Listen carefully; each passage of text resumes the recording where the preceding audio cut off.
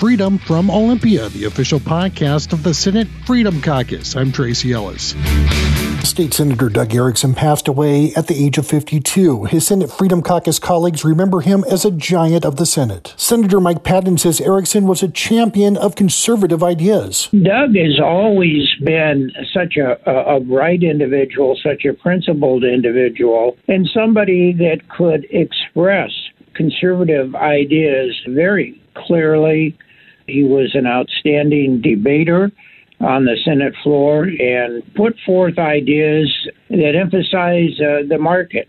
He was really the founder of the Freedom Caucus. He was an opponent of big government socialism, which has kind of been the mantra of the left in our state.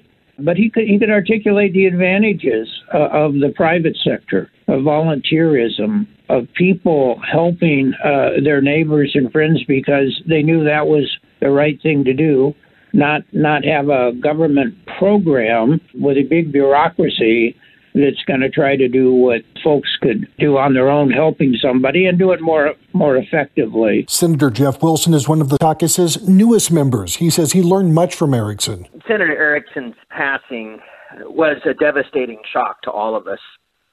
He leaves behind a very lengthy and meaningful legacy as a statesman of the Washington State Senate. Doug's presence meant so much to many of us, and he was admired. He was an articulate defender of individual freedoms. Senator Erickson brought a practical problem-solving approach to every issue that he addressed. He could think on his feet. He truly was one of the best speakers in the Senate. And when Senator Erickson did speak, we all listened to him. He was never afraid to be controversial. He was the senator that the progressives loved to not love.